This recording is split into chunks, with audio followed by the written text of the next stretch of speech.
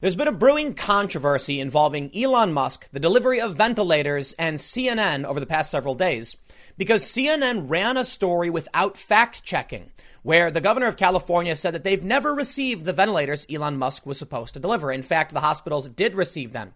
Instead of correcting this mistake, CNN just plays semantics. But interestingly, so do many other media outlets. They immediately start claiming that CPAP and BiPAP machines are not ventilators.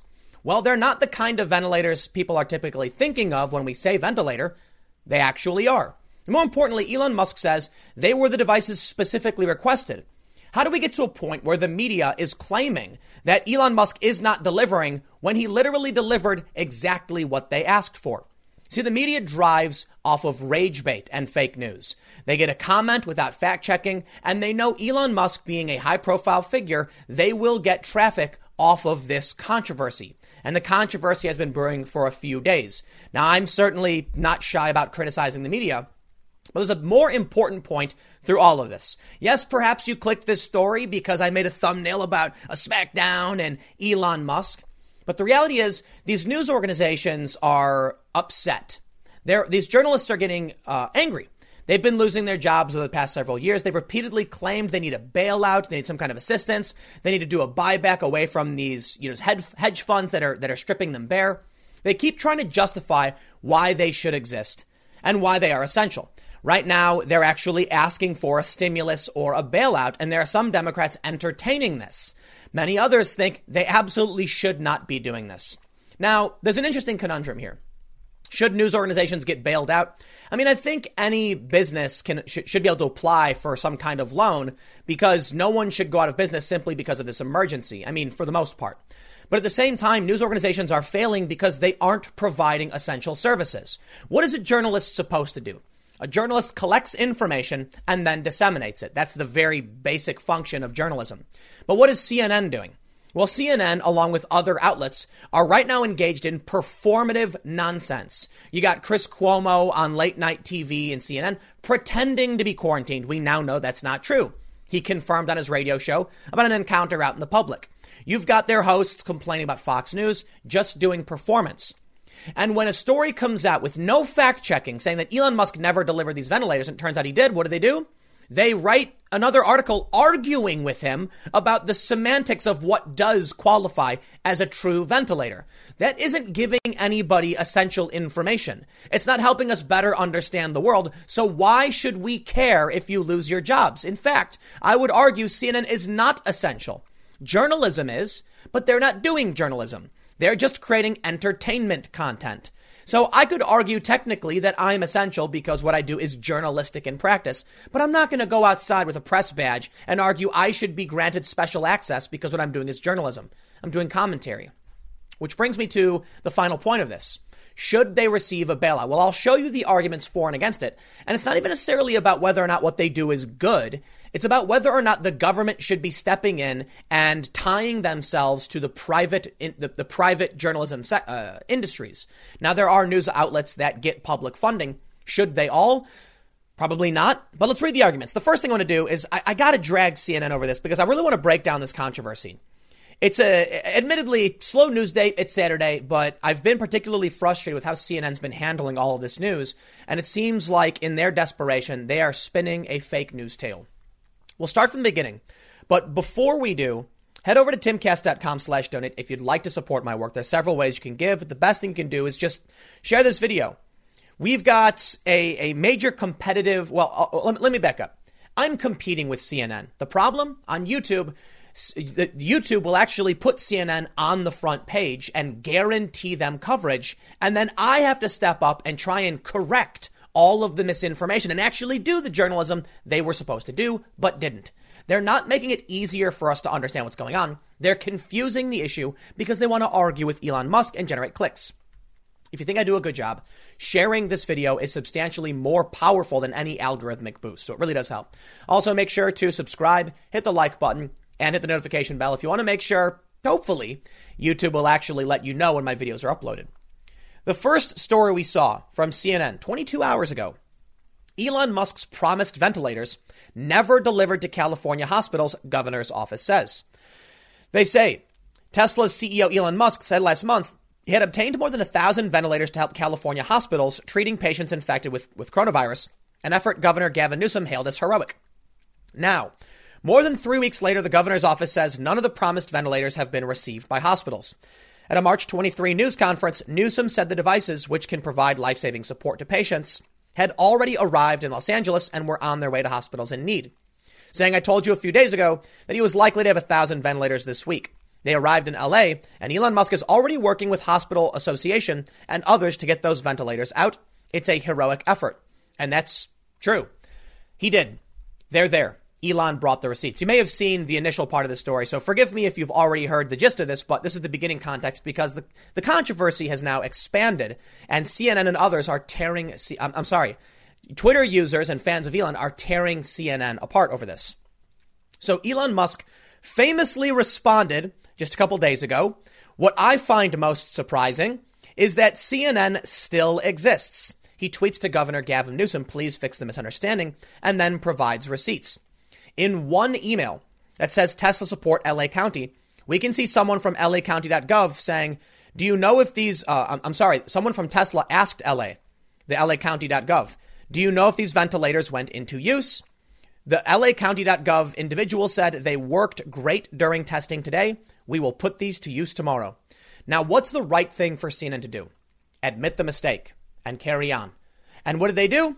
Nothing. They didn't. They actually doubled down. Reporters blamed Elon Musk for not responding, even though Elon provided numerous emails showing that, yes, in fact, he did actually provide ventilators. In this tweet, Elon Musk shows a list of the hospitals to which Tesla sent ventilators. And this context here is important for the story coming up. He said these were based on direct requests from their ICU wards, with exact specifications of each unit provided before shipment. Now, when I say Elon Musk provide, he goes for the smackdown, he does. He slams CNN quite a bit. I'm showing you this first because now I'm going to get into the context around what's happening before I show you how CNN responded to this. The hospitals themselves requested these specific devices, CPAP and BiPAP machines. In one tweet from New York, they said, "Special thanks to Tesla for a donation of 40 ventilators to our team in NYC Health Plus Hospital Elmhurst in Queens. These will be essential in the fight against the coronavirus from March 31st. These ventilators that were sent, I believe, were CPAP and BiPAP machines. They are called non-invasive ventilators. When people say ventilators, they're typically referring to invasive ventilation, meaning they go right into your lungs, provide oxygen directly. That is not what Elon Musk provided, but Elon Musk was delivering what they had asked for. Well, sure enough, we can see also over at Newsweek, all hospitals were given exact specifications of ResMed and Philips ventilators before delivery, and all confirmed they would be critical, Musk wrote, after one supportive Twitter user noted that New York Governor Andrew Cuomo had confirmed this week that BiPAP machines were now being converted into the more invasive form of ventilators on the approval of the state's own health department. So not only are the hospitals requesting these, they're doing the conversions, they're getting what they need. Of course, CNN couldn't be satisfied with that when one person responded to Elon Musk's list saying, "Why isn't this the story? I'd much rather read the good that Tesla has done for the USA than a made-up story about how no ventilators were delivered in CA. CNN, don't be part of the problem." Jackie Wattles, who is a reporter over at CNN, she's a CNN business writer, said, "I just want to weigh in and say that CNN reporters, including me, have reached out to Tesla multiple times to ask about ventilators over the past several weeks, and we never got a response." This latest story reports what Governor Newsom said. Have you tried fact-checking? Did you call the hospitals before the report? They didn't. So Elon Musk has been right the whole time. CNN could have easily said, "You know what? You're right, Elon. We didn't actually fact-check what the governor said. We just released a government statement." Journalists aren't supposed to be mouthpieces for the government. If the government says something, you investigate it. Well, that's not what CNN did. When it turns out that they were wrong, here's what we get instead. John Passantino, formerly of BuzzFeed, now of CNN, tweets, "Elon Musk posted a list of California hospitals yesterday. He said had received ventilators. We called all of them, and everyone that responded said they received CPAP or BiPAP machines, not ventilators." And there it is. That's why I showed you the tweet from the statement from Newsweek. as well as the tweet from NYC hospitals, because these are ventilators. They're just non-invasive ones. CNN is now trying to manipulate language instead of just correcting. Why do we have a news media that is arguing with someone about semantics instead of just being honest and helping us understand what's actually happening? Well, it's because they're not real news. It's just fake news. You know, Donald Trump likes to call CNN fake news. And I was asked recently, at what point do we point out it's not laziness? It's intentional. Yeah, it's intentional. I'm sorry. I got to point out the Cuomo thing again, man. You want evidence of CNN fabricating the news? They're doing it right now every night with Cuomo pretending to be quarantined. And they won't fess up or admit it. When Elon Musk tried to do something nice, the media, what do? They write fake news to smear the guy because no good deed goes unpunished. Here's the story. Elon Musk says he sent ventilators to California hospitals. They say they got something else instead. No, you are twisting the definition of the words to make the guy look bad. So when we get to the point about how they're asking for stimulus money, you know where I'll probably fall on that dice roll, right? CNN writes, Governor Gavin Newsom responded Thursday to Tesla CEO Elon Musk's claim the company had delivered more than 1,000 ventilators to the state's hospitals. In a series of tweets early Thursday, Musk asked Newsom to please fix this misunderstanding after the governor's office told CNN the state's hospitals had not received ventilators promised last month by the Tesla CEO, including in tweets from Musk was a partial list of hospitals that he had said had been sent ventilators. In another tweet, he said the donations were based on direct requests from their ICU wards with exact specifications of each unit provided before shipment.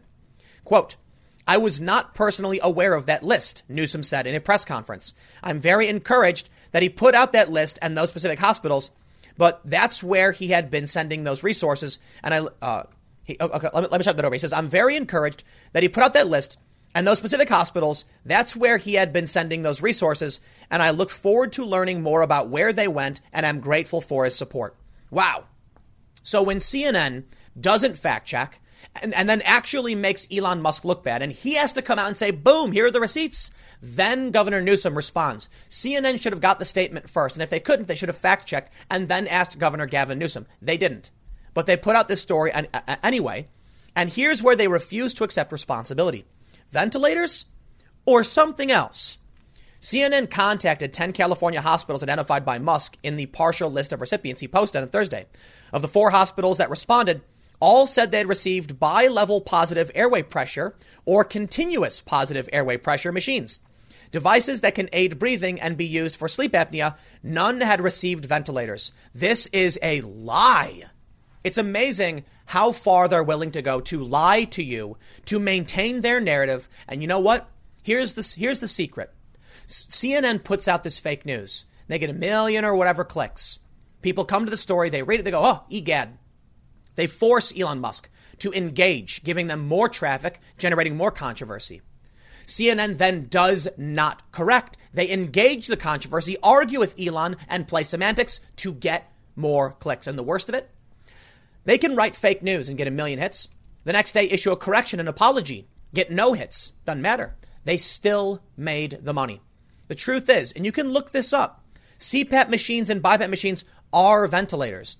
They're not colloquial, semantically ventilators, I suppose. You know, they're non-invasive. And people typically refer to ventilators as invasive, but they literally are what was asked for. Case in point, New York City called them ventilators. In the emails posted by Elon Musk, they are called ventilators. CNN is just lying again. In this tweet from a user named Viv on Twitter, he says, 1, C and BiPAP machines are a type of ventilator. It's literally on both the ResMed and Johns Hopkins Medicine website. Hospitals have been saying repeatedly that the machines donated by Musk are much appreciated and can be converted to critical care capable. And 3, F off John. Elon Musk then tweets, cancel news network. Another user says, this is why I'm sick of mainstream media. They are not reporting news, but fake stories with their own agendas. Main reason why I started my own blog. And Elon Musk with the final smackdown, advertising salespeople dressed as truth tellers. Please don't forget it. I'm going to make sure I tell you this one more time. It is a slow news day, for sure. But you know I'm a big critic of the media. So of all the stories that I could have chosen, I really wanted to break down how they are lying. This is what the media does. They create manipulative stories. They try and justify a headline. They write fake news clickbait. And you know what? You can accuse me of being guilty of similar things. Sometimes I can be hyperbolic. I can exaggerate, or, it's clickbaity. But I try to make sure that what I'm saying is at least based in fact. Yeah, maybe the headlines are a little sensational. Like, this one's Elon Musk smackdown of CNN. Yeah, right. I'm an opinion guy. I'm one person. And this is the kind of content I make.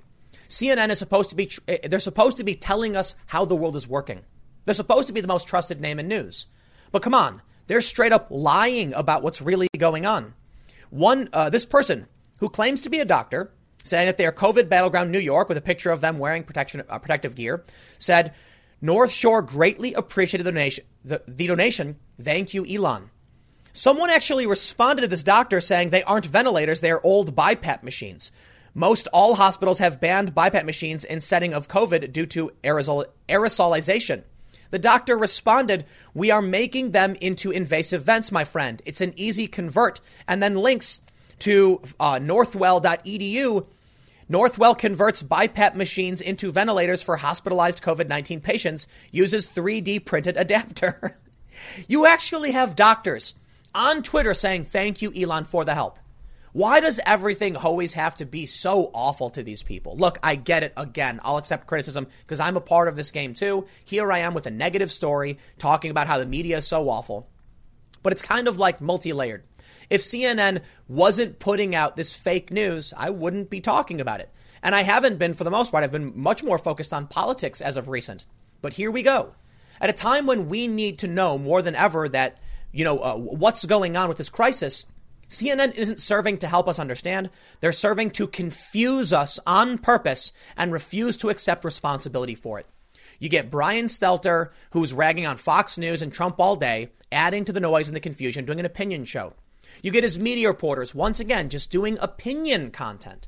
And it's fine if you want to do opinion content. Just stop pretending you're news. Because now it brings me to the political aspect of everything. CJR writes, journalism needs a stimulus. Here's what it should look like. They say COVID-19 has upended everything, including business as usual in Washington. In a matter of days, facing the reality of a nationwide shutdown and worsening economic crisis, Congress got serious about spending money, a lot of it. A recovery package in the trillions of dollars, blah, blah, blah. They write, Free Press, the independent nonprofit advocacy organization I lead, champions structural solutions to the news business's dire financial problems. We've long campaigned for more federal and state support for public media, opposed media consolidation, and argued that journalism is too important to democracy to be left to the whims of the market. The Free Press organization that's asking for money right now championed the banning of certain figures on social media, ran petitions asking people to get certain news, I don't necessarily want to say news outlets, but political commentary outlets banned. I'm going to avoid getting into the specifics of it, but they're not about the free press. They recently led some kind of lawsuit or legal action to try and get the government to take action against a news outlet, to which the FCC responded, we are not going to police speech in this country. They call themselves free press, but they're not. Yet they are still saying they deserve money from the government. I'm sorry, man. News in this country died a long time ago, and we need it more than ever. There are real journalists losing their jobs. The only problem?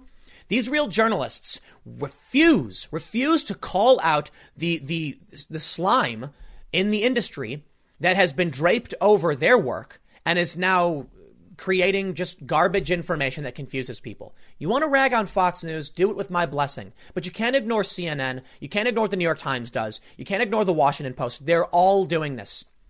Now, maybe it's because they're just trying to survive. Okay, that's fair. But you got to stop pretending it's real news. And to all these people who just blindly believe it, I mean, they're going to be left trapped in this fake reality of nonsense. You know, I've had people respond to tweets of mine. I've been very critical of the media right now, saying stop lying. And sure enough, these poor people who believe complete fake information respond saying things that are just not true. The worst thing about this is if you watch someone like me and many others in conservative media, they'll tell you to watch what you can. They'll tell you to watch everybody. In fact, they'll share the articles. I frequently say, make sure you watch other people. Don't just get your information from me. You know why? It's not just about getting a second opinion. It's also about realizing, hey, I'm right. When I tell you, you should go watch this guy's channel because maybe there's something I missed, many people watch these other channels and these networks and then say, I just realized how wrong they were. The things you were saying were backed up by sources. Theirs weren't. Good. We can realize then who's lying and who's not. And I'll tell you what, that's my view of it. It's entirely possible I really am wrong, and you should go watch them. But when you watch Brian Stelter on CNN, when you read these CNN stories, they will tell you they are the most trusted name in news, and they will tell you not to get your information from other sources. They actually have done this. So then what? You get trapped in a bubble of fake news. When their business starts decaying because it's archaic and failing, what do? They turn to the government for money to sustain them. And that, to me, is the worst part of this. Look how hard Elon Musk had to fight to prove they were lying.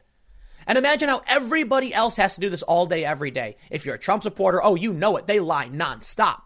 Trump is far from perfect. Trump talks BS a lot, too. I'll try to keep my language down. But there's a massive media apparatus, and Trump is one man. Now, he's the most powerful man in the world, for sure. And I mean, it's not saying a whole lot. Maybe he's not necessarily the most powerful, because maybe you could say some billionaires are. But he's certainly up there. And that means when he lies or says things that are wrong, it's very serious. A good journalist would try and make sure they can, keep your trust while calling out the things that Trump says are incorrect and trying to verify if what he's saying is true or false. But you end up with these performance art pieces by people like Jim Acosta, and it's just not real news. It's a sideshow. They accuse Trump of doing it, but they do the exact same thing. So let me make one thing clear for you. Let's step outside of the argument of whether or not Trump is being honest or the media is being honest. What is Trump lying or is the media lying? It doesn't matter. It is not the role of our news media, all of these different organizations, to perform for us. If Donald Trump is going to give us propaganda and try to get reelected, you know what I say to that? Sounds like a politician. If our news media abandons objectivity for this idea of mission-driven storytelling and, resistance, well, then we no longer have objective reality. I mean, many of us do. If you're watching channels like mine and you watch other channels, you'll get a better view of things. Is it perfect? No way. I'm certainly biased for sure. I have my biases against the media, against much of the establishment, which more so includes much of the Democratic establishment. But if you only watch CNN, you live in a twisted and warped reality. They give you your boogeyman, Fox News. But CNN is essentially the same thing. Again, I'm stepping outside of the arguments about who's right or who's wrong politically.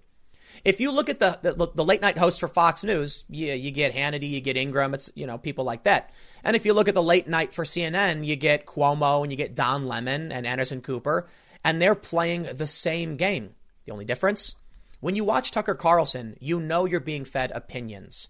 When you watch Don Lemon, he actually asserts he's fair and balanced, but then goes on rants and laughs and mocks Trump supporters and Trump and gives overt opinions and makes weird nonsensical statements. Jim Acosta stands up and grandstands, teeing up Trump for the perfect smackdown of CNN. And then when CNN is called out for not doing actual journalism because they didn't fact check the governor's statement, Elon Musk has to spend a couple days proving they're lying. And then in the end, instead of admitting it, what do? They just argue semantics. It's the worst kind of performance crap you can get out of the press. So I'll tell you what. I will never tell you not to watch CNN. By all means, go read what they're saying. Then when you watch my video, you'll be like, wow, that's a good point, Tim. I did read that from CNN. At least that's how I see it. Maybe you'll eventually get something from CNN that proves me wrong. I think that's fair to point out. It's possible. Same is true for MSNBC and the Washington Post and the New York Times. I tend to think these digital websites are pretty good. I mean, they're mostly okay. You just got to break through the noise and try and figure out where the lies are. The New York Times just ran defense for Joe Biden. It was disgusting.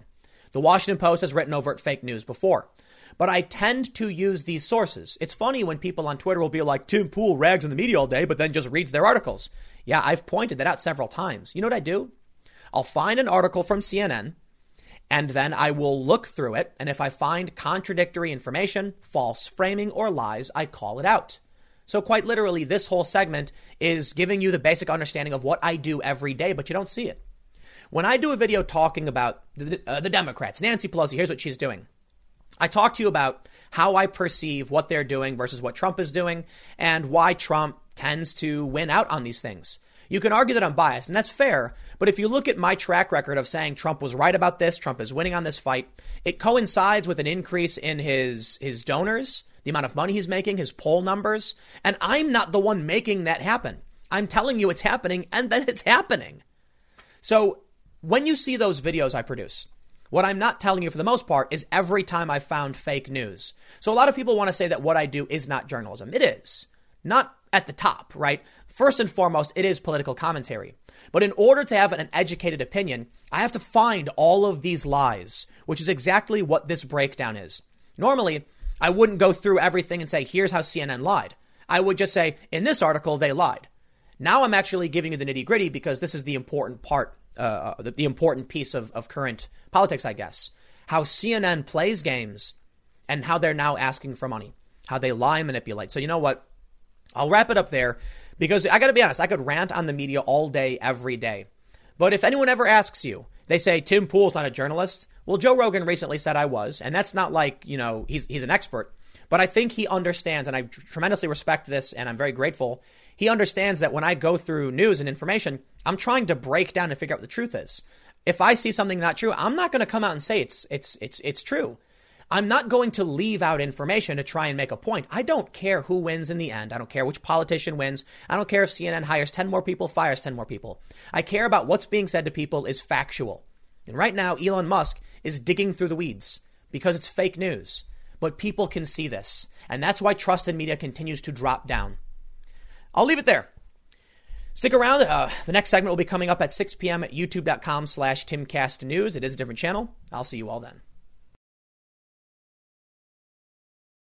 Right now, there are many people protesting their state lockdown orders. The media responds by smearing these people as right-wing crazies. They say Donald Trump's dangerous incitement to violence. Oh, everyone's got to stay locked down. Are you nuts? Here's the funny thing. As soon as they have the opportunity, as soon as these media people think it's safe, they go full fascist.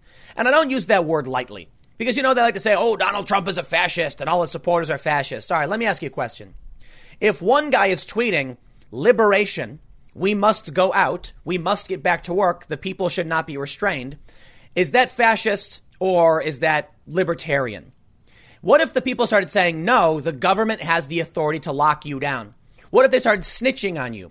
What if they started writing notes saying you can't have visitors? There have been numerous stories of people calling the cops on neighbors having get-togethers. And then you have the press saying, oh, harumph, Donald Trump is wrong. Look at this story from TechCrunch. Trump's hype for state lockdown protest puts Twitter and Facebook's new COVID-19 policies to the test. That's right. There are several people, and I'm not entirely sure if this is, they got suspended, they got banned from Twitter. I'm not entirely sure why, so I'm not going to name who they are. But one of the rumors going around is that these high-profile figures on the right were banned because they were tweeting about or supporting protests of the lockdown order. Here's what the media won't tell you. First, all of these people writing these stories saying, no, the lockdown is good. They're at work. You know what that means? It means that they're getting paid. Do they feel the same panic and distress as the person who's been out of work for a month? Do they feel the same panic and distress as the 22 million people who have lost their jobs or the people who are lining up at food banks? The answer is no. Oh, and I got a great example. See, I tweeted about this. I said, you got to understand all of these writers. If they write a story saying don't reopen the economy or whatever, Trump is wrong, you realize they're getting paid to write that. They're at work, probably working from home, getting food delivered, not realizing what's really going on in the rest of the country.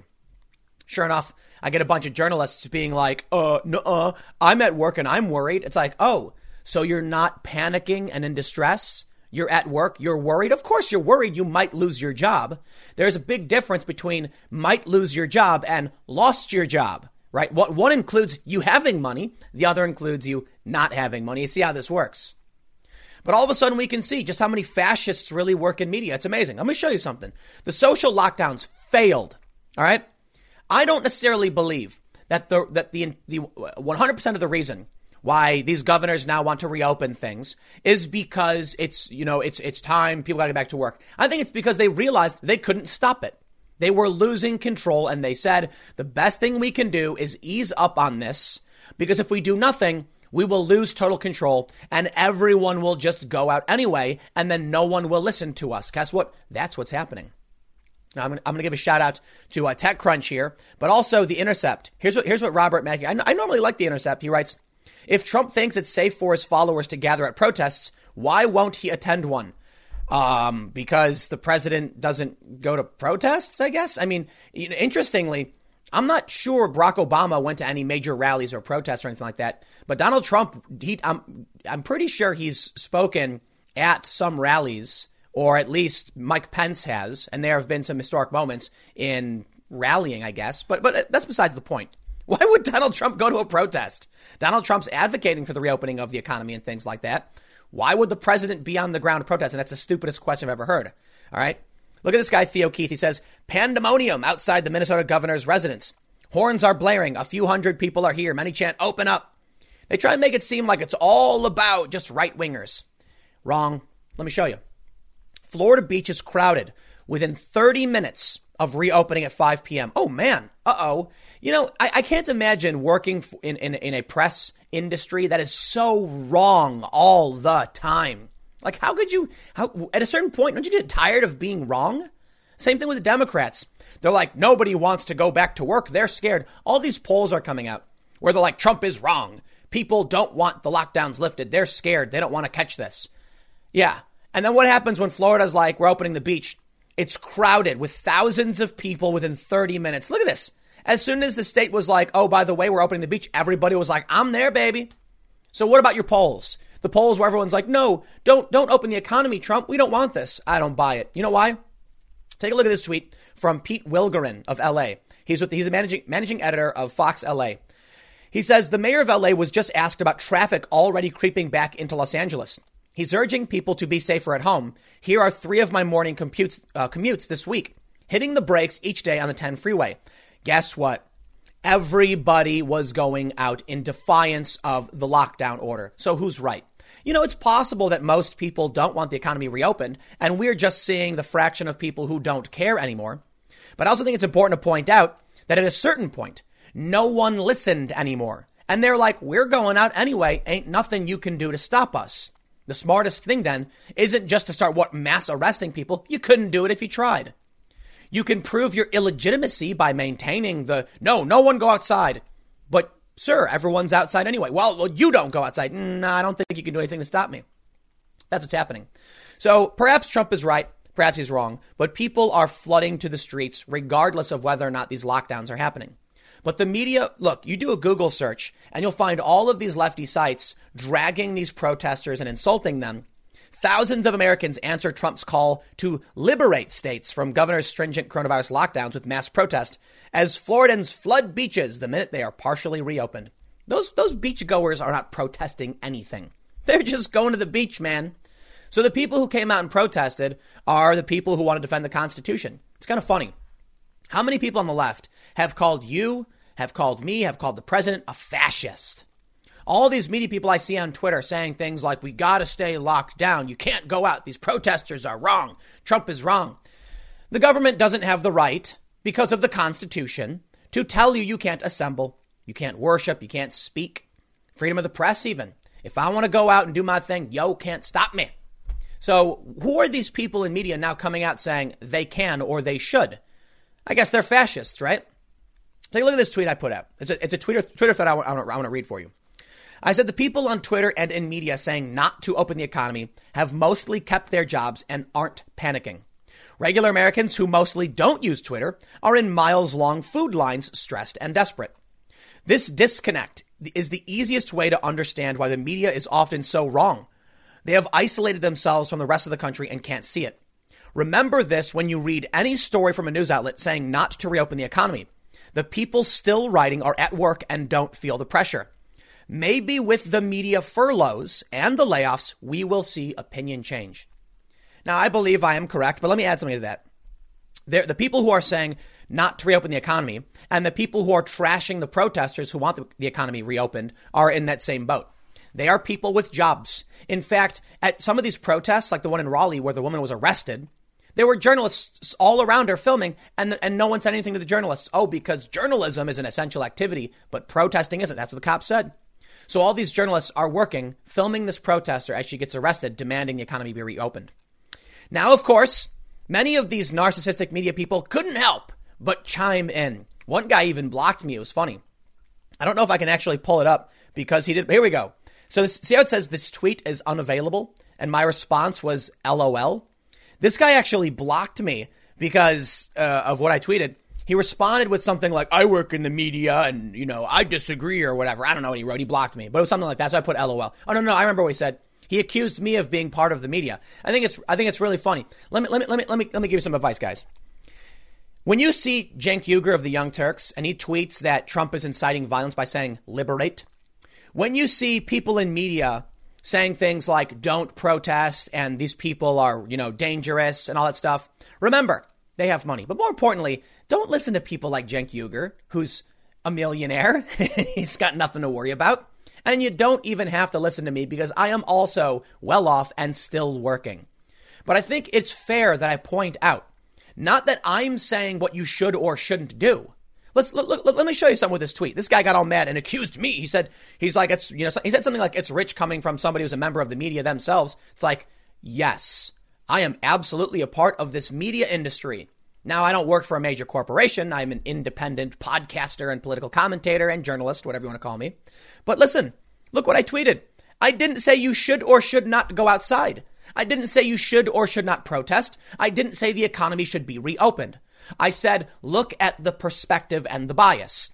You have people who are out of work, who are not on Twitter. That's a fact. 80% or plus 82% or whatever, or some ridiculous. No, I think it's 78%. Don't use Twitter. And of that 22 that does, only 2% are frequent tweeters. Everybody else barely tweets anything. So what you're hearing from is a fringe faction of individuals who still are working. I did not say they were right or wrong. I am saying, remember that. They are likely not feeling the pressure. They have jobs. And sure enough, I get all of these angry media people being like, hey, man, that's not fair. Oh, Tim, you're wrong, blah, blah, blah. Dude actually blocked me. Yes, I am a member of the media. I get to work from home. I still get paid. That's why I'm not going to tell you whether or not you should be happy or sad about what's going on. I don't know. I'm not lining up at a food bank to get food. I'll tell you what, though, there are people who are. The lines stretch miles long. There's 22 million people out of work. And if the economy doesn't restart, then more people will suffer. Andrew Cuomo said it. And of course, Dr. Phil said it, but guess who got dragged for it? Well, Dr. Phil went on Fox News. So they tore him apart. Andrew Cuomo is America's president, says Alyssa Milano. So they ignore it when he says it. We are seeing many governors now trying to get to start the process of reopening the economy. New York is doing it. I'm not even advocating for that. I'm simply telling you that these people have jobs. And so you know what their bias is going to be? They're going to be sitting in their apartment in New York City. They're going to be ordering takeout off Grubhub. And they're going to be sitting there saying, like, things aren't so bad. People shouldn't be protesting. Who are these protesters? Maybe the protesters are people whose company shut down and they had to lay off a bunch of their employees. Maybe the protesters are some of those employees who lost their jobs. Maybe the protesters are people who still have the opportunity to work, but have seen their friends and family impacted by this. Maybe it's a regular person whose job wasn't impacted, but they saw in the news that 22 million people are unemployed and they're worried what comes next. So I tweeted, here's another tweet. I'm sorry, that's just my LOL. This guy, Matt Baker, responded and perfectly exemplified everything I said. They just don't get it, man. I'll tell you what. I would recommend not listening to anybody.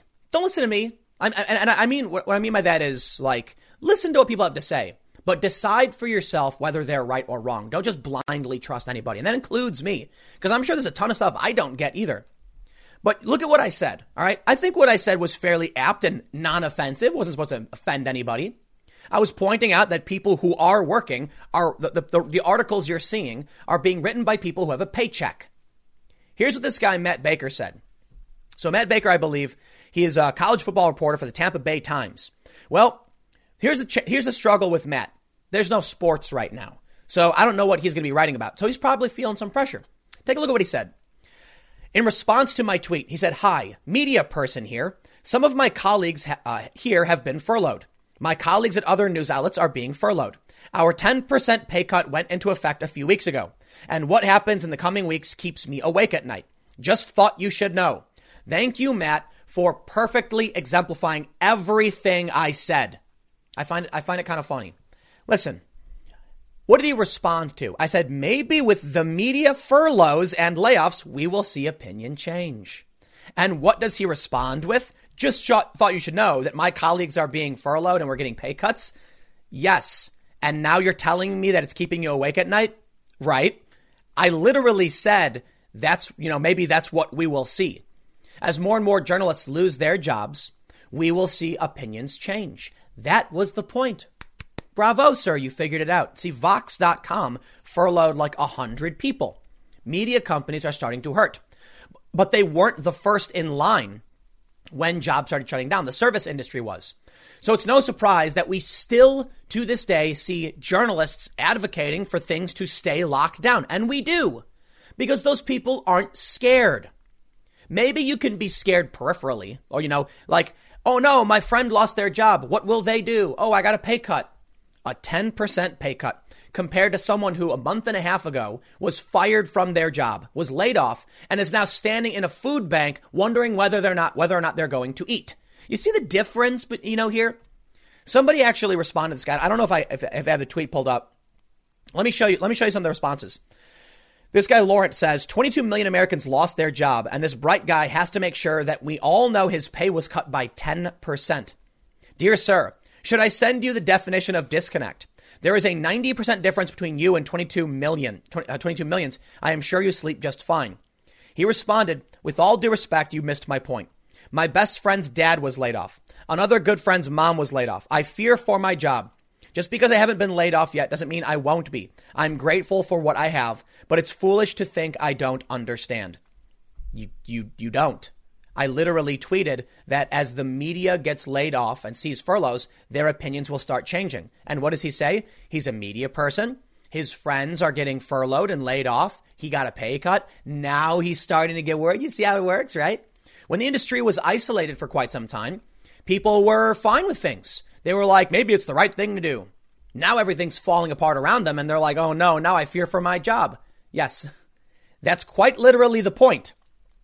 So let me show you what the media does. All right. I'm just going for this because while I talk about the media and the protests and the lockdown, it's not just about these journalists who are saying you shouldn't lock things down. It's about the exploitation of companies like CNN.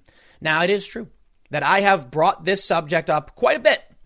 It needs to be brought up 100%, because while you have these journalists who are, many of them unaffected, now starting to get affected and starting to get scared, you have people at CNN outright lying about what's going on. There was a tweet. I don't know if I have it pulled up. CNN is still pretending Cuomo is isolated or quarantined. So people are actually asking like, whoa, wait, what happened? Here's Oliver Darcy of CNN. He's sitting here in this, whatever this is at home thing. Oh, there's Cuomo in his basement again. And of course, Oliver's complaining about Fox News. Haha, it's so funny. Is that all you got, dude? I can rag on all of the media companies and all these journalists, and the only thing you ever do is complain about Fox News. Right. Well, anyway, you can see Chris Cuomo in his basement. But as most of us now know, Chris Cuomo is lying. CNN is lying. He is not isolated. He is not quarantined. We have this story. Cuomo said, I'm scared by this. I can't get out of the basement, he said Monday. Yeah, except he was seen with two women, 3 kids, playing around on a property with no structure. It was a property they owned where they were building something. So they weren't at someone's house. They weren't at a restaurant. They were out in public. Some dude saw him. Some guy on his bike said, is that Chris Cuomo? Isn't he supposed to be quarantined? No, he wasn't. The reason why I'm showing you this in this context is, for one, I love to point out how much the media lies. It's all they do. Yet you have all of these journalists arguing that we should remain locked down. You have CNN saying, Dr. Drew, Dr. Oz, and Dr. Phil blasted for COVID comments. And they put Dr. Phil in quotation marks. Dr. Phil has a PhD. That makes him a doctor. I don't know why they put him in quotes. They're ragging on these people for saying that we need to reopen things. Isn't it funny that CNN is taking is riding up on a high horse saying like, these people, oh, Dr. Phil, they can't say we got to open the economy. Guess who's not locked down? Chris Cuomo. He's talking about how he's sick and he's got a fever and he's got the coronavirus and he's complained about these people who want to reopen the economy. And then he goes out with his family in full defiance of the coronavirus lockdown isolation orders and perpetuates the lie on CNN. The fascists really, really come out, don't they, right? People like Chris Cuomo, people like at CNN who would say, don't go out, don't listen to Trump, these protests are bad or whatever. Yet they themselves will break all the rules. Chris Cuomo is worth millions of dollars. He's got Hamptons properties. I'm not going to listen to what this guy has to say because he's lying. I said, why are you guys still pretending Cuomo's isolated? Have I missed your apology or correction? Here is a dude. This is an ex-New York Times Mashable. He's the editor-in-chief at Cheddar, Jim Roberts. He tweets, coronavirus update with tacit approval of Donald Trump. Texas protesters plan You Can't Close America rally. Rally will violate GOP governor's stay-at-home order. State police say they will take appropriate enforcement actions. You mean to tell me these protesters are also protesting the Republican governor lockdown orders and that Trump is in defiance by supporting these people with the Republican governors? Sounds an awful lot like Trump is not a fascist. He says Jacksonville beach packed even as Florida coronavirus death toll hits record because the people don't want to be locked up. And these journalists that are coming out and either pretending that they are, like CNN, or saying that we should be, these are people who have money right now. But I'll tell you what, it's not about protests. The protests are a lie. The protests are real. They exist. But the lie is these media companies acting like they're outraged about it. No, you're not, because the LA freeway was jammed with tons of people. And it's been tweeted about quite a bit, but no one's saying, what are these morons doing? It's the protesters. Now, I think it was Ben Shapiro who tweeted something like the protesters should at least wear masks and social distance. Well, in Michigan, they did that. They were in their cars. Not everyone did. He's right, though. You probably should. People lined up in their cars, created a traffic jam. And that was a clever way of maintaining social distancing and keeping your doors and everything, windows rolled up and protesting. So right now, I'll tell you what. Donald Trump says people want to get back to work. I'm willing to bet he's right. I'm willing to bet the polls are wrong. But it could just be that most of the people who are saying we don't want things to reopen don't want to go outside. And if 20% of the people, 30% of the people do want things to reopen, they're going to go outside. Then you're going to see the beaches packed. You're going to see protests. You're going to see people driving on the freeway. No one's going to care about your rules anymore because you can't arrest everyone. And that's the end of it. It doesn't matter what you think should happen. It matters what the people will do. And the journalists can screech and cry all day and night. But if the people just defy these orders, well, too bad. You can't stop them. Just the way it is. You can try. It won't work. We'll see how things play out. I'll stick around. The next segment's coming up at 1 p.m. on this channel, and I will see you all then. CNN host Brian Stelter published his weekly newsletter in which he states that he crawled into his bed and he cried for our pre-pandemic lives. I will read this, but I think this is another example of CNN's complete BS, performative fake news trash that needs to be called out. First, I would love to scream this from the high heavens in every video I do. Chris Cuomo is not under quarantine or isolation. And if he is, he's broken it already and admitted to it. Yet CNN is still running these nightly segments where they're like, Chris Cuomo is quarantined. He admitted he was off on some second, family property where they're building his new home or something with 2 women and 3 kids. I'm going to say it as many times as I can. I want to make sure everybody knows CNN's running primetime segments that are completely fake. Now, I reached out to Brian Stelter. I asked him about it. He hasn't gotten back to me. Maybe I don't want to make it seem like he's not going to get back to me. But maybe he just didn't have enough time. Although I'm going to go ahead and make the assumption he's not going to respond to me when I asked him. Has CNN come out and admitted that Chris Cuomo has broken or violated isolation and quarantine so far? Because he's been doing these segments where I'm like, I'm trapped in this basement. Right now, we are seeing CNN drive the orange man bad narrative to such an extreme degree. This past week, they literally took a press release from the Chinese Communist Party and rewrote, I don't want to say they even rewrote it. They just published it near verbatim. And it was saying that the U.S. Navy was doing bad and that the People's Liberation Army was doing better. Why would they run this story? Now, to be fair, they did say the source was the People's Liberation Army. But why is CNN platforming the Chinese Communist Party? Hey, that's beyond me. If I could make an assumption, it's because CNN just drives the no matter what happens, Trump is wrong narrative. And it proves Trump right every step of the way. Because Trump rags on the media. Certainly Trump can't be wrong about everything. That would be insane. And then you get Jim Acosta standing up, screeching, and it makes all journalists look bad. I saw a thread from a local journalist lamenting the fact that she had been laid off. And it was a bummer, man, because these are local journalists who are actually talking to community members. Maybe they're biased. Maybe they're not much better. But at the local level, we do need journalism more than ever. What do we not need? We certainly don't need Brian Stelter writing newsletters about how he's crying. And then later on, they do this Fox News bad segment. It's all they do. It's not all they do, but they do it too much. They want to talk about the media, and they act like these doctors coming on Fox News is the apocalypse. Why? Because the doctor said we should reopen the economy. Here's the funny thing. They had on like Dr. Drew, and they had on a couple other doctors who have said before that like things weren't that bad. Oh, it's not that bad. It's a bad flu. Well, now Fareed Zakaria of CNN has just tweeted out the mortality rate's actually 0.12% to possibly 0.2%. You know what that means? Its mortality rate is akin to the flu. And that's Fareed Zakaria tweeting that out. It's from a peer-reviewed study out of, I think, Santa Clara. We'll take a look at this. This is, it's very interesting information and important information. You know, it's not important. I'll be completely honest. Me complaining about the media and the media complaining about Trump. I don't think any of this is the most important thing. It's probably more important we track what's going on with the economy and the food banks. So, you know what? I'm going to do my thing. Let's read this. And then, you know, the reason I say that is because, look, man, I'm not free from criticism and all this. Here I am on YouTube once again complaining about CNN.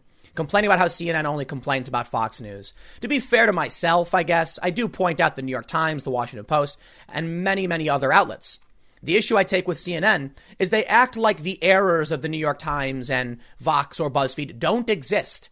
They just completely ignore the stuff. Meanwhile, they just put up lies. Chris Cuomo's not in quarantine, or at least he broke it. You going to admit that? So here's Brian Stelter's newsletter. And here's what he writes. Hey, everybody. I missed last night's newsletter deadline for the first time in years. The truth is I hit a wall. Gutted by the death toll. Disturbed by the government's shortcomings. Dismayed by political rhetoric that bears no resemblance to reality. Oh, he must have been reading CNN. Worried about friends who are losing their jobs and kids who are missing school and senior citizens who are living in fear. I crawled in bed and I cried for our pre-pandemic lives. I think those tears had been waiting a month to escape.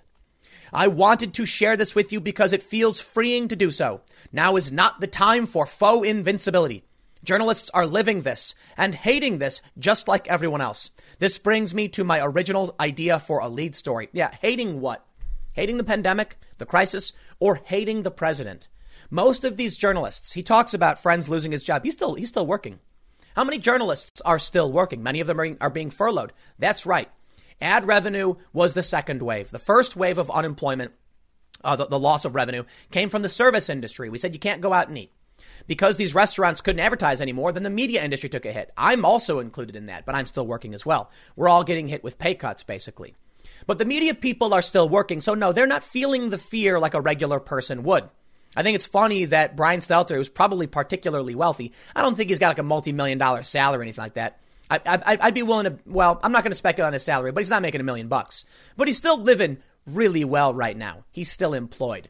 Maybe he's taking pay cuts. I don't know. But am I going to empathize with a guy who's got a CNN show where he complains all day and night about Fox and Trump, where then he then says that he's dismayed by political rhetoric that bears no resemblance to reality, for which he contributes. Then he crawls into bed and cries about it. You know what, man? I got no sympathy. You know why? We had a guy on, a doctor, talking about on the Timcast IRL podcast, and we talked about stoicism. And one of the points that was brought up is that they try to make it seem like everything is toxic masculinity, like men crying is what you're supposed to do. No, I'll tell you what's supposed to happen. Everyone should be able to control their emotions, because when you're in a crisis, the last thing we need is someone breaking down and crying. And I'll give you a really good example. Brian Stelter says he missed last night's deadline for a newsletter. Well, you know what? I don't value his newsletter. I think it's hyper-partisan trash masquerading as news. At least I'll tell you, look, I think I'm biased and I do opinion commentary. This guy is pretending to be news. So no, I don't value it, but I'll tell you what. To the people who do, it's not my place to say whether or not what he's doing will be the to large benefit of society in the future. I certainly have my opinions, but that's an opinion, not a fact. For many people, they may find this newsletter valuable. Well, Brian Stelter dropped the ball because instead of doing work, he broke down and cried. That is not helpful to anyone. But let's take a look at some of the points he brings up, because I want to show you this. First, he says solidarity. He talks about some very serious things, and I can respect that he talks about the loss of life and all that stuff. As much as, we can bicker about who's right, who's wrong, and partisanship and all this stuff, I'm not going to play games and act like these journalists are happy people are losing their lives. I've seen tweets about this. Journalists are happy that companies are shutting down. Well, I think there are journalists that feel some kind of catharsis in watching the collapse because they're like, see, I told you Trump was bad. Not that they're really happy that all this is happening. I don't want to play those silly games. But I love this one. Local versus national coverage in his newsletter. Everything is perfect. Shot. Quote, it's going to be up to the states to use that capability, Trump said Friday in response to the coronavirus testing. The states have local points where they can go, and the governor can call the mayors and the mayors can call the representatives. And everything is perfect, and that's the way it should work and always should work. And then he puts chaser. The AP's headline says, there's no plan in sight. Test troubles cloud Trump's recovery effort. Wait, hold on a second, CNN. This is the problem I have with CNN. Now, I want to show you what Bill Maher says. Basically, that this media fear-mongering and crying is actually helping Trump. Trump said, we're going to leave it to the governors. And then they complained that he wasn't using his federal authority or whatever. Then he says he has the authority. Then they complain he doesn't. No matter what he says, they just come out and say it's the opposite. So if Trump comes out, as they show us, shot, saying, the governors are going to have to do this, work with the mayors. They then show the other story saying, but Trump has no plan. Wait, hold on. I thought Trump wasn't supposed to have the plan. I thought it was supposed to be up to the states. Andrew Cuomo wants to reopen things. What are you talking about? We then get this. Fox News keeps inviting TV doctors on air who say crazy things. Oh, they've turned on Dr. Phil. But I've showed you this, so I'm not going to go too in depth with it. But I just want to highlight. Here's the newsletter where, once again, Oliver Darcy is just obsessed with Fox News. He's basically their Fox News review critic. That's all he does. It's like his whole job at CNN is to just talk about Fox News. Great job. But he goes on and he gives us the same tired line. Oh, they're saying nutty things. Even though we know, first of all, Trump does have a plan. He puts a story out there where he's like, Trump has no plan. What are you talking about? NBC report on the 16th. Trump's got a 3-phase plan, and he's leaving that for the states because you just told him he didn't have the authority to dictate what the states did. This is the problem with the media. You're not getting a clear picture of anything. Instead, what they're doing is fear-mongering. Brian Stelter produces a newsletter where he says he's crying and curling up in his bed because the mortality rate and the loss of jobs and everything is so bad. Actually, things might be getting better. I mean, there's potentially some good news. I'm not going to pretend like I can tell you whether it's good or bad. It's one of the biggest challenges. As we see miles upon miles of, people waiting in lines at food banks, it seems like things are worse than ever. When we look over the data from New York, it seems like actually things might be getting better. There's a lot. It's hard to know exactly when things are getting better or worse. And it may just be that some things are getting worse and some things are getting better. We may never get back to normal. But Bill Maher rips the media. And although he may not be directly talking about CNN, I'm gonna. There are other outlets I can rag on, but CNN's certainly taking the cake because right now they pretend to be news. Hey, look, at least MSNBC, they're biased. Rachel Maddow is very much on the left. CNN is pretending Cuomo's under lockdown when he's not. Look, Rachel Maddow can say stupid things all day. I don't care, right? I will criticize her for making people go insane. But she's allowed to have her opinion. We know she's biased. It's MSNBC. If she goes on the air and says something stupid about the electricity being shut off in Fargo, I love bringing that up, by the way, then fine. She's allowed to have stupid opinions. But CNN is putting Chris Cuomo on the air and saying he's locked down when he's not. And he's going out and doing stuff with his family. That is fake reality crap. And that's what Brian Stelter is doing. It's performative trash. They're not actually doing journalism. They are doing reality TV, and we all know it. Bill Maher rips the media. Panic porn and coronavirus coverage could help re-elect Trump. Hey, I've been saying it over and over again. We saw that newsletter from an ex-CNN producer where he said if you told him Jim Acosta was actually working for the Trump re-election campaign, he'd believe it because Acosta tees up Trump perfectly so that Trump can deliver a pointed message about what he's doing and how he's helping America. He acts like a caricature of the bad man journalist. And look what Brian Stelter talking about crying and everything. It's the perfect caricature of inept journalism, and their hyper focus on Fox News is not real news. It's performative trash. The Hill reports HBO's Bill Maher ripped the news media on Friday and urged journalists to stop offering up what he described as panic porn when reporting on the coronavirus outbreak, cautioning the practice could help get President Trump reelected in November. Now, I'll tell you this.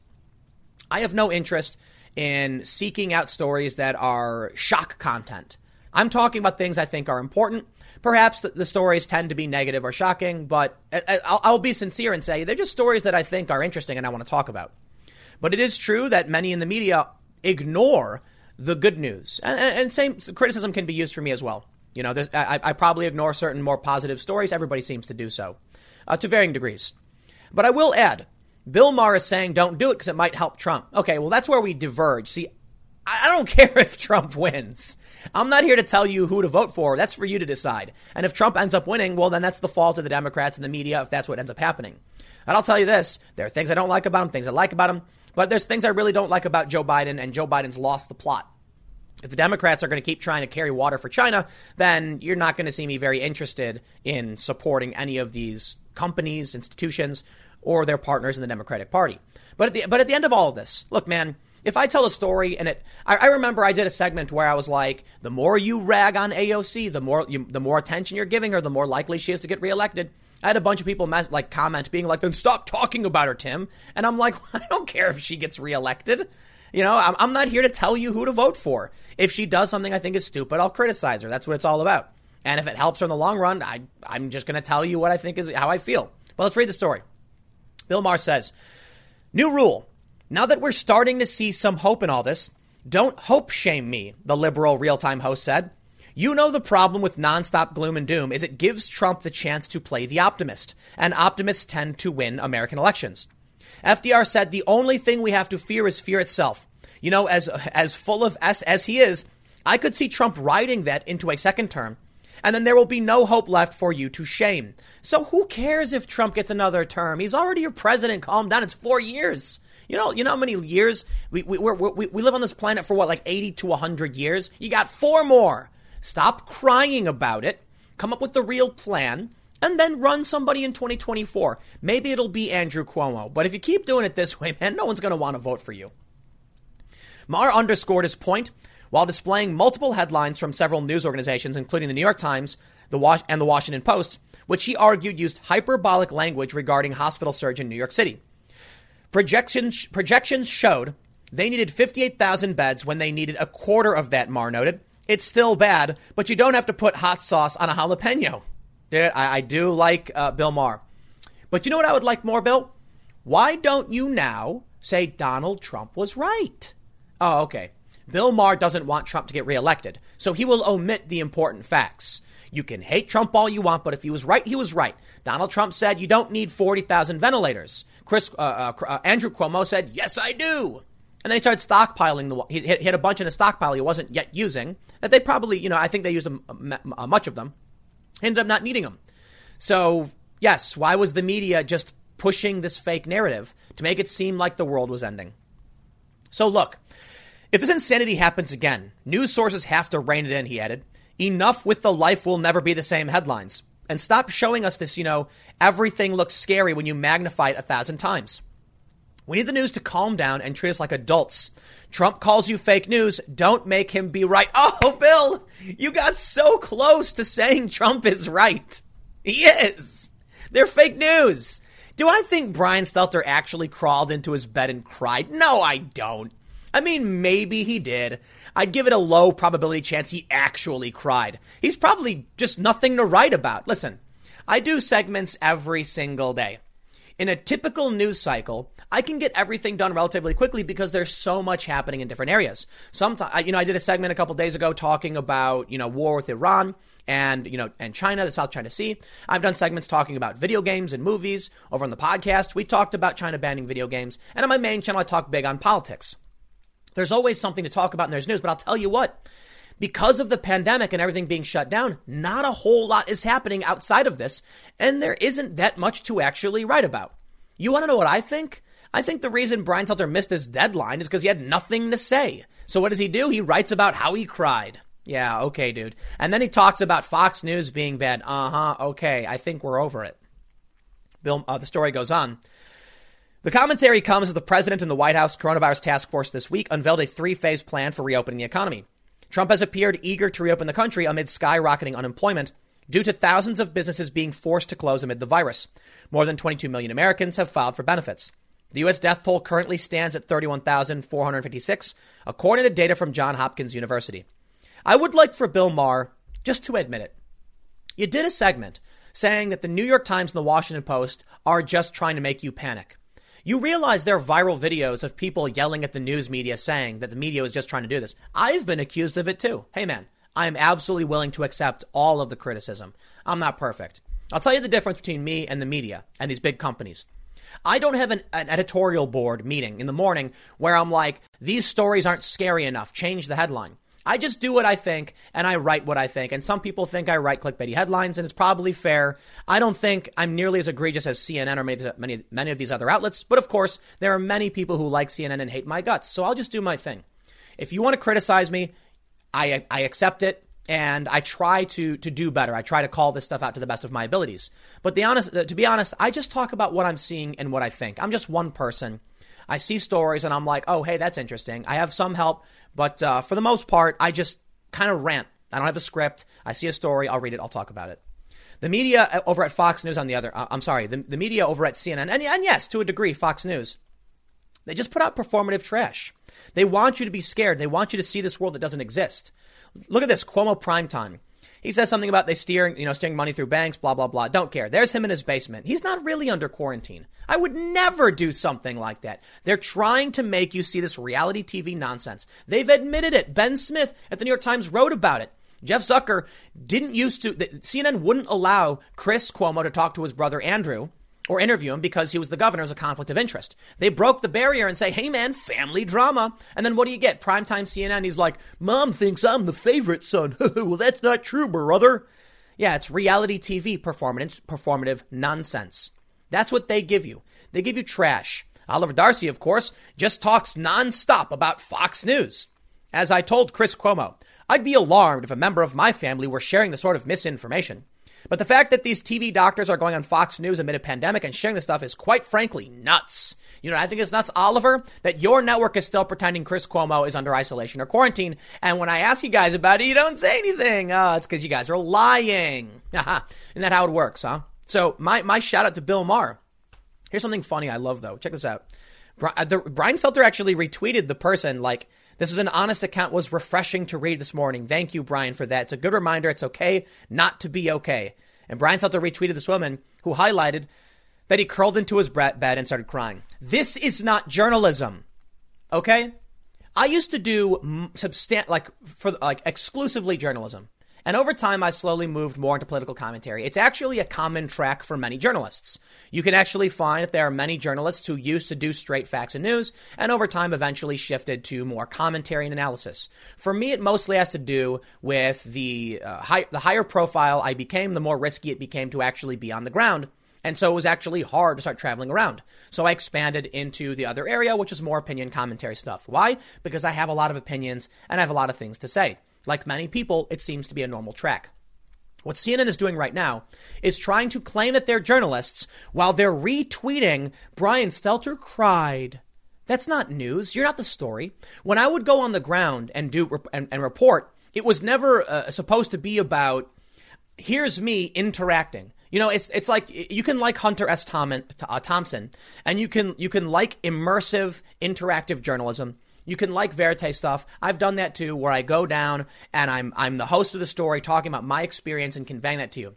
But there's a big difference between me being on the ground and saying like, here I am and here's what I'm seeing, and me joining a group of people to do a thing. That's something else. And again, some people like Hunter S. Thompson going with the Hells Angels and doing drugs and doing all that stuff and writing about it, being very much involved in the story. But it's not journalism. Journalists aren't supposed to be the subjects to an extent, right? So I'll clarify. What I really love about documentary and on-the-ground reporting, I love it when there's a host who tells you, here's what I see, here's what I experience, because they're conveying to you an objective perspective on something happening on the ground. That's very different from, say, an unhosted documentary where it's footage of the event with an overview of facts. There's many different ways you can do it. But a journalist who goes on the ground and is exploring and interviewing people and telling you how they feel about it is encroaching on that line. But it's not the same as if the journalist joined in the protest and started explaining it to you. It would be more like if you saw a documentary where the leader of the protest was the one hosting the show. That's not journalism. I mean, the journalism is a documentary, but the person talking to you is a part of what's happening. They're not a journalist. If Brian Stelter, Oliver Darcy, and the rest of the CNN crew, like we got S.E. Cupp saying Trump is a virus, they are making themselves the story. Brian Stelter saying he crawled into bed to cry is him creating a story with him at the center. All right. You're not going to get from me on these channels, for the most part, me saying, guys, I cried. I do very so often have stories that are about me. A week or two ago, I did a story where I said Trump is talking about quarantining these states. What should I do? Much more personal, much more about me and what's going on. But I tend not to do these things. I don't like talking about what's going on in my life. I'll passively do it. Now, if you go over to the other podcast, Timcast IRL, oh, definitely. That's much more personal, much more just conversational. But you shouldn't be getting that from CNN. Now, Bill Maher is right. The panic stuff is over the top. I'll keep that in mind. I'll try to do better.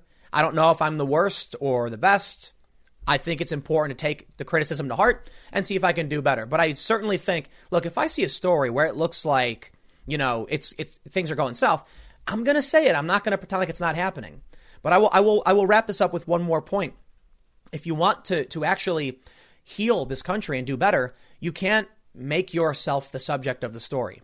So my advice to CNN, which they wouldn't take because they're just reality TV trash, don't write about you crawling into bed crying and talk about something other than Fox News. Criticize other media. Yeah, other things exist. I'll leave it there. Next segment's coming up at 4 p.m. at youtube.com/Timcast. It is my main channel, and I will see you all then. As I've stated before, the crisis we face is not just one of the virus, but what comes around it. And due to the economic shutdown, the food industry and supply chains are being disrupted. And now we are seeing more food riots. First, we saw them in Sicily, but not because the food wasn't there, because the ferries that brought the food to Sicily stopped running. The companies went out of business, so the food stopped coming. People ran out of money because they lost their jobs, and then people had to steal the food. Well, now we're seeing virus triggers unrest across Africa. Riots break out in Johannesburg over food shortages, and Lesotho's under fire PM deploys army to restore order as continent's death toll reaches 1,000. I got to be fair. I got to point this out. Look, I mean, no disrespect to these countries, but when I first saw the story about food rioting in Johannesburg, I wondered if it had anything to do with the coronavirus. They've long been facing serious conundrums and strife over farmland, as well as other countries as well. We're hearing that the army's being deployed in Lesotho and Nigeria's chief of staff has died. So, look, is the U.S. going to face food riots? I'm going to go ahead and say, at least for now, we are, I would assume, kind of far away. In fact, new data is coming out that suggests the mortality rate for COVID might be a lot less than they actually projected. They may have got things wrong, or at least we just didn't know, because now they're saying it could be like 0.12 or 0.2, which is comparable to the flu. It doesn't change the fact that there are serious complications and that people are dying, but it's certainly not as bad as they thought it was. But over in South Africa, the food riots have begun. Let's read the story from the Daily Mail. They say, unrest has spread across Africa with riots over food shortages and an army being deployed to restore order as the coronavirus crisis rocks the continent. Protests have erupted in Cape Town. The military have been mobilized in Lesotho, and the chief of staff to the Nigerian government died of the lethal bug.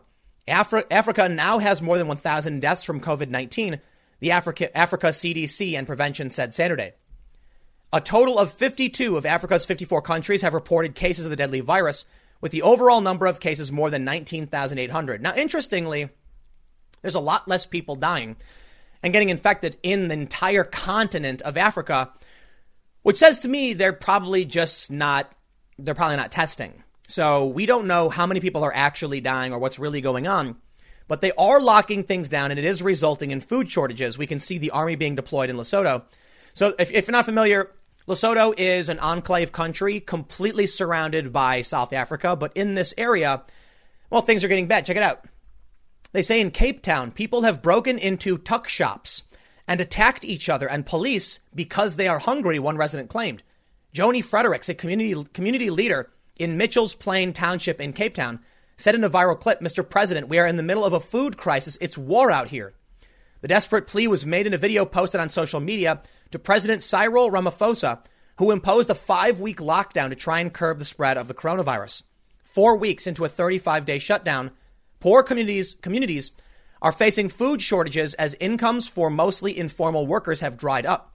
Imposed from March 27th, the lockdown has placed already cash-strapped citizens under further strain. The number of people lining up for food at the self-funded scheme run by Fredericks and other volunteers are growing by the day. When we started out feeding people, we started out with the very vulnerable, the children, the disabled, the pensioners. But we are way past that, Mr. President. We are past the stage of sending people away, an emotional Fredericks pleaded. We are seeing people get turned away, or almost. We are seeing lines stretching miles of cars and people needing food in the United States. There are a lot of differences between South Africa and the United States, so let me just make that clear. I really don't think we're that close. Well, it's probably not my place to say whether we're on the verge of food riots or not, because we've already seen chaos erupt at one food bank when people weren't pre-registered, so they couldn't get food. With 22 million people now unemployed or filing claims, people are going to go without food. The food banks are starting to be strained. The food isn't coming. They're running out. And the small business loans that are dried up, and the Democrats didn't want to increase the number. So maybe we're closer than we realize. With that being said, I'll do something I don't normally do, but actually I'm really excited about this. This is a promo spot for SuperEasySeeds.com. It absolutely supports my channel when you go and check them out and buy. But this is actually a really cool thing. There's very few things I actually like promoting. But this is something called a seed sheet. SuperEasySeeds.com, link in description below. You just get these little sheets and you water them, and then the vegetables grow. It's kind of cool. So they do brag about being a Shark Tank winner. Now, the first thing I'm going to say is, while I have promoted emergency food in the past, I am not advocating or doing this promo spot because I think you're going to need emergency parsley, cilantro, or basil if food riots start. But I think it's pretty cool. They actually have like a salad version, and they have herbs. And the way it works is basically you get these sheets. You just put them in these little, it's like a cloth pot of some sort. You water it, and they grow. I happen to think it's pretty cool. If it's not for you, then just ignore this. But again, it's in the description below. And it's mostly about like spices and I guess like salad vegetables. I got some. I'm excited for it. And I will just end by saying I'm grateful to have sponsors in these trying times. A lot of media companies are getting hurt really, really bad by this. So I hope you understand why I don't often do sponsor spots and why I'm doing them now. But I am legit excited for Super Easy Seeds. I actually have some. So that being said, let's jump back over to the story about what's going on. We can see these photos. Police are frisking people and searching people. We can see so I don't know if this photo is pictured. A South African National Defense Force soldier patrols the streets in Hillbrow, Johannesburg. So I know I just did that promo for the growing vegetables in your house stuff. I do think it's cool. But I want to just make sure I really drive the point home. I don't think the U.S. is going to be anywhere near where South Africa is for quite some time. So I want to just say that. When I first saw the story, I'm sure most of you agreed when you were like, wait a minute, South Africa? No, they're probably dealing with food shortages because of other problems with their country. We've seen this happen in many places where the government wants to seize farms for some kind of ideological reparation. In socialist countries, it's because the landlords aren't, real workers and the people should own the farms. The problem is the people who own the farms, the farmers, know how to farm, and the workers, well, they don't. I mean, they know how to farm to a certain extent, but there's no oversight. So in many of these socialist countries, they're like, we're going to seize the land from the landlords and give it to the people. And then the people can't farm properly, and then everything falls apart, and then people starve. In South Africa and other countries, these land changes are due to racial tensions. So it's not so much about socialism, but about like whether a certain race deserves it or doesn't. this results in the same thing. People who can't farm can't just be given a farm. It doesn't work that way. It's similar to what they say in the U.S., like, why don't we just put homeless people in houses? Because they can't maintain them. With that in mind, I know it's probably not the core reason why the food shortages are happening. It's a 5-week lockdown and people have no money anymore. But it definitely plays a role. And that's why, even though we've been under a lockdown, I believe we've been under lockdown longer, we aren't facing the same kind of shortages. Now, we are facing shortages for sure, like major food banks, milk is being dumped. So perhaps it's naive of me. Perhaps it's my American privilege that I think we're not going to be, in a similar position. Just knowing the history of South Africa, I'm more inclined to believe they've been worse off than us for a while. But perhaps that's hubris. And perhaps it's wrong of me to tell you whether or not you should or shouldn't be preparing for this stuff. I mean, I've said before, you definitely should have emergency food because who knows what's going to happen. You think it can't happen here because of the problems of South Africa. I mean, maybe you'll be surprised because, it can. We've got people lining up at food banks. The economy is shut down. With the Democrats not pushing this increase in the budget, we're now looking, at least I think, in the next week, we're going to see another massive wave of, 5 to 7 million unemployment claims. Probably not 7, because I think the most we've seen so far is like 6. So it's probably going to be around 5, maybe 4 point something. It was like 5.2 recently. But with no more money left for the Paycheck Protection Program, again, because the Democrats didn't want to increase it, I think it's likely we will see a major increase in unemployment claims. When these people can't buy food, what do you think happens? The supply chain is disrupted because processing plants stop buying. So they're not buying from the farms. The farms aren't selling. The jobs start evaporating. They start firing workers. They can't just bring that back. The food banks run out of food. And then what do you think people do when they get hungry? Well, like we've seen in Sicily and like we see now in South Africa and Lesotho and potentially other countries, well, people go and take the food. And there's little you can do to stop them. Now, of course, there are people with guns who will work to stop them. But look, enough people. And it doesn't matter how many cops or National Guard you have. If there's 5,000 people in front of a Walmart screaming and demanding food, I don't want to tell you, man, because we've seen these lines. They're in the hundreds to thousands of people. Now, I don't know if things are getting better or worse. I don't want to make overly sensational content where it's like the end is nigh. So I've contemplated whether or not it would be right or wrong, to leave out certain things. But I'll put it this way. I have some other stories here I'm not going to get into because they sound more shocking and alarming. This is certainly worrying. But we're also seeing the number of cases go down. And the next segment I have for you is actually a study showing that the mortality rate is ridiculously low compared to what they projected. Internationally, we've seen from like 1.7 to like 3.4. And now it looks like, according to one study in the U.S., it's like 0.12. You know what that means? Comparable to the flu. I'll save that for the next segment. So stick around. The next segment is coming up in a few minutes, and I will see you all shortly. A new peer-reviewed antibody study shows the coronavirus infection rate could be 50 to 80 times more widespread than previously believed, dropping the mortality rate to a microscopic 0.12, potentially 0.2. While that is still higher than the common flu, it is, comparable. At 0.2, it's around twice as lethal as your typical flu. So it's still bad. And there's a few things that should be pointed out. Hospitalization still remains high, presumably higher than we expect for the flu. But when you factor in this antibody test showing that more people have this than we realize, the percentage shifts dramatically. Now, here's the scary thing. I'm not going to tell you what's true and what isn't. But if this study is to be believed, and we do need more, it stands to reason we shouldn't have shut anything down.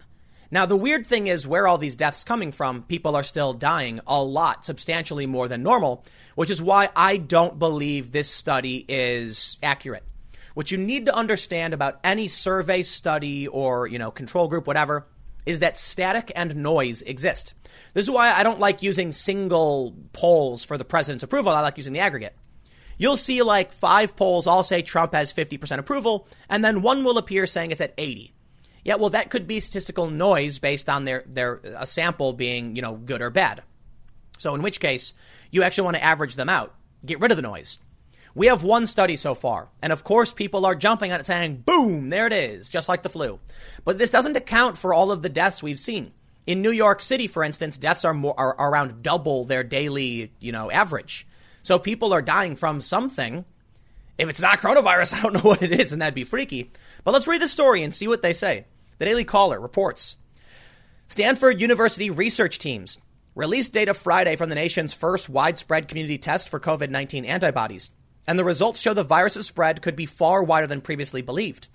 The study, conducted by two research teams who tested 3,300 Santa Clara County, California volunteers, found that 2.5 to 4.2% of those tested were positive for antibodies, a number suggesting a far higher past infection rate than the official count. In the county of almost 2 million people, researchers believe the virus could have infected between 48,000 and 81,000 people. On April 1st, when the samples were gathered, the county had 958 reported cases. The study has yet to be peer-reviewed. Okay, so it's yet to be peer-reviewed. No, I think Fareed Zakaria said it was. Pre-peer-reviewed. Okay, so it's not peer-reviewed. All right. So there's a clarification. I want to show you what Fareed Zakaria says, too, because, he's CNN. And with all of the ragging on CNN I've done this today in the past several days, I thought it would be good to highlight what they say because it corroborates a conservative outlet like Daily Caller. They said, our findings suggest that there is somewhere between 50 and 80-fold more infections in our country than what's known by the number of cases that are reported by our Department of Public Health. Stanford Associate Professor of Medicine and study leader Dr. Aaron Ben-David told ABC News anchor Diane Sawyer in an interview. Ben-David pointed out that even an over 4% infection rate means the vast majority of people have not been infected with the virus, calling the decision to reopen the U.S. economy a very difficult choice. But if the mortality rate is that low, well, then we're dealing with the flu? I don't know. Ben-David pointed out, all right, I read that. We have good confidence that we're getting reliable information on the population, he said. And that can be done because we know what proportion of the people who are positive. We know what proportion of the people who are positive were missing using this test. Researchers reportedly set up 3 drive-through sites around the country and took finger pricks of blood from volunteers who were recruited using targeted online advertising. The ABC News report included a cautionary word from epidemiologist Dr. John Brownstein, who noted that online ads used to recruit subjects could skew the pool and that one county isn't necessarily representative of the rest of the U.S. population. However, Brownstein said the research adds to this confirmation of what we've expected, which is a large number of cases that we never anticipated. There has been wide recognition that we were undercounting infections because of a lack of testing or patients were asymptomatic, Brownstein told the outlet. Meanwhile, a smaller sample of 374 tests administered in Johnson County, Kansas, showed a 3.8% infection rate, a result on the upper end of the Stanford study numbers. It looks like we now have 2 different studies showing more people are infected than we realize. And this is significant, Fareed Zakaria says. When in a tweet, first U.S. random sampling of a population was done in Santa Clara County, California last week to find out how many people here have COVID, and thus the actual fatality rate. Results of the peer-reviewed study, number of infected are 50 to 85 times more than currently counted. This infection fatality rate is 0.12 to 0.2, which is much lower than previously assumed. And that is CNN's Fareed Zakaria tweeting it out. I shouldn't have to highlight Fareed Zakaria when I do a video like this. But of course, if I don't, and I don't show you my sources, you will have operatives from angry activist groups trying to claim that I was downplaying these things. In fact, I believe Fareed and the study, they're both wrong. I do believe the infection rate is likely higher. But if that's the case, the mortality rate is comparable to the flu, why are we seeing so many deaths compared to the average of, last year? It doesn't add up. It actually makes more sense that the studies, at least the one study, was skewed, and that it's not accurately showing how many people were truly infected. I mean, look, they're saying they had 950 reported cases, and they believe it could be like 80,000 people actually being infected. Fareed says this is why we need more testing. Interestingly, another Twitter user verified Vincent Rajkumar. He is the Edward W. and Betty Knight Scripps Professor at the Mayo Clinic, editor, Blood and Cancer, etc. He says, come on, you cannot look at those numbers in isolation. This is not what many other studies find. The math doesn't add up. This is not what happened in Diamond Princess. I would be very careful saying mortality is that low. I don't think it is.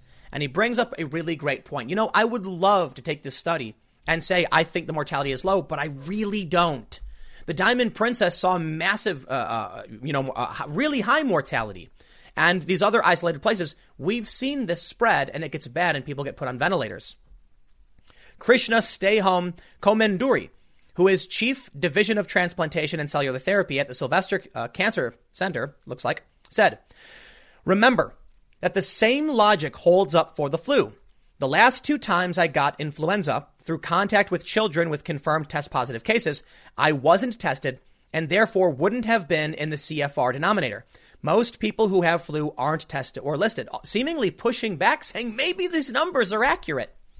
If the amount of deaths are twice what we see from the flu, maybe that explains why we're seeing twice the number of deaths. I don't know if that justifies the lockdown. Maybe it doesn't. Whatever. I'll leave that to you guys to decide. But we are seeing substantially more deaths. So if the mortality rate is 0.2, double the flu, it makes sense. What this dude's basically saying, and he's right, is that all of these people who might get mild symptoms, might get a sniffle, might get a cough, they don't think twice. I mean, I remember a couple of months ago, I was coughing for a day or two. Is it possible that I actually had it? I mean, I really doubt it because I'm kind of a homebody. You may have noticed I'm here all the time. But there's a lot of people who might have had a cough or a sniffle and they ignored it. And it was mild to say the least. So they don't get tested. They don't care and they carry on with their lives. If that's the case and the infection rate's really high, then many of these look, there's what they were saying in one study, like 50% of people could be asymptomatic, meaning they have no symptoms of this. If those people are spreading it around, then what we need to consider is that some people are going to get sick. Of those people who get sick, 0.2% will die. Or I'm sorry. Yeah, some people will have it. And of those who get infected, 0.2% will die. Then maybe we have to reopen the economy. And maybe we are spooked by our own shadow a bit too much. Maybe the numbers coming out of China are actually right. I don't think I'll end up trusting them. But if the mortality rate isn't really that bad, then maybe everything was overhyped. Now, I know there's a lot of conservatives who want to believe this, and they've wanted to believe it for the whole time. So be careful about confirmation bias. We have 2 studies so far. One with a smaller sample size. People have pushed back saying it doesn't really make sense. And I got to say, I don't like using one study. Even 2 is not necessarily enough. I think it's fair to point out locking down the economy and these authoritarian rules may have been a stretch too far. But think about the upside. I mean, look, we took a precaution. We were let's say these numbers are accurate. Then maybe we were too heavy handed. I mean, think about all the other diseases that are going to get severely crippled because we all locked ourselves in our homes. I'm not saying that we should be happy that we destroyed the economy. Not at all. I mean, that's really, really bad. I'm just saying, look, bad things happened. People lost their lives. We decided to lock down. We're going to learn from this. Whatever we learn, we can't look back and regret everything we did because hindsight is 2020. If we now learn it wasn't that bad, that's great. That's great. And there are some positives to look at for everything that happened. I know for the most part, still a net negative, but we can focus on the good. We'll see how things play out. This is one study so far. You got people like CNN's Fareed Zakaria pointing this out. So I'm highlighting him on purpose. YouTube's still going to demonetize this. You know how it works, but I guess we'll see. So I'll leave it there. Stick around. I got one more segment coming up for you in a few minutes, and I will see you all shortly. Oh, to the surprise of no one, Donald Trump is dragging Nancy Pelosi again on Twitter. Is he? I think it's on Twitter. Whatever. He went. Yes, he did. Of course. Of course, the president is tweeting at Nancy Pelosi. But I kind of agree with the sentiment. Nancy Pelosi was showing off all her fancy ice creams. And then everybody started saying, let them eat cake because Nancy Pelosi won't increase the small business loan fund so that people can keep their jobs. Let them eat cake indeed.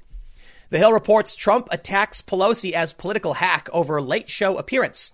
President Trump went after Speaker Pelosi in a tweet late Friday, attacking the Democratic leader as an incompetent political hack after calling on her to return to Washington as lawmakers wrestle over another coronavirus relief bill. Trump shared a tweet criticizing Pelosi over her appearance on The Late Show with James Corden earlier this week. In the clip, Pelosi shows off a stockpile of ice cream packed in her kitchen freezer in San Francisco, noting this is something you can get through the mail. An incompetent political hack. Come back to Washington and take care of our great American workers, Trump tweeted. And it was actually a Charlie Kirk tweet. He said, Nancy Pelosi sits in her $7.5 million San Francisco home in front of her $24,000 fridges, plural, bragging about her stockpile of $13 a pint gourmet ice cream. All while 22 million Americans file for unemployment and funding for small business runs dry. Shameful. Yes, absolutely shameful. You know, I've got some criticisms for Charlie Kirk, always tweeting with the weird face going like this and saying, let that sink in, all that stuff. But he's spot on right now. And when you're right, you're right. Nancy Pelosi should not be flaunting her wealth and laughing, on late night TV shows, eating her ice cream. It doesn't look, it's not a good look. I don't know if she cares. Fine, whatever. Her constituents don't care. They hate Trump no matter what. So what's the point? A Pelosi spokesman fired back on Saturday, calling on Trump to focus on the pandemic. That's literally what he just told Nancy Pelosi to do. So what is the response from Pelosi? I know you are, but what am I? Come on, please. Instead of trying to distract and divide, the president should focus on the public health crisis in front of him. As the speaker wrote to her colleagues last week, the truth is a weak person, a poor leader, takes no responsibility. A weak person blames others. Pelosi spokesman Drew Hamill told The Hill, pot, meat, kettle. Also, glass houses throwing stones. You get it? Nancy Pelosi is on this late night show eating ice cream when she could be back in D.C. getting this funding pushed through. And instead, she complains about what Trump is doing. And her complaint is that Trump is complaining about what she is doing. You know what? They all deserve each other. But I got to be fair, man. Donald Trump isn't Congress. He can't snap his fingers and make this budget increase go through. So you can see why I have disdain for these Democrats. Let them eat cake. Take a look at this tweet. I love this. I tweeted this out. Apparently people like it. Nancy Pelosi tweeted, "We all have our ways to keep our spirits up during these trying times. Mine just happens to fill up my freezer. Ha ha ha ha." And then she has this ice cream. She has Dove ice cream. She's got this is gelato. Ooh, it's fancy. Okay, they're not really that expensive. I don't know what this Jenny's stuff is. I don't know if it's that expensive. But here's how I responded. I love this comic. This comic is from Off Key Comics. I'm not super familiar. In the first panel, there is a woman sitting in her pool with a big fountain behind her and hedges. We're all in this together, guys. The next one is a guy in a boat, and he says, "I'm social distancing on my yacht." Then we have a guy who's in a sparkling, massive kitchen with a huge spiral staircase. "Stay home and learn a new skill." The next one, it is a woman in a blanket on the floor with garbage everywhere and an open can of what appears to be beans in her squalor. And she says, "They're just like me." Yeah. Is that what we're supposed to feel, Nancy? When we see you in your mansion eating your fancy ice cream while others line up at food banks? Let them eat cake indeed. Is this what you're going to say to the 22 million people who don't know how they're going to buy food?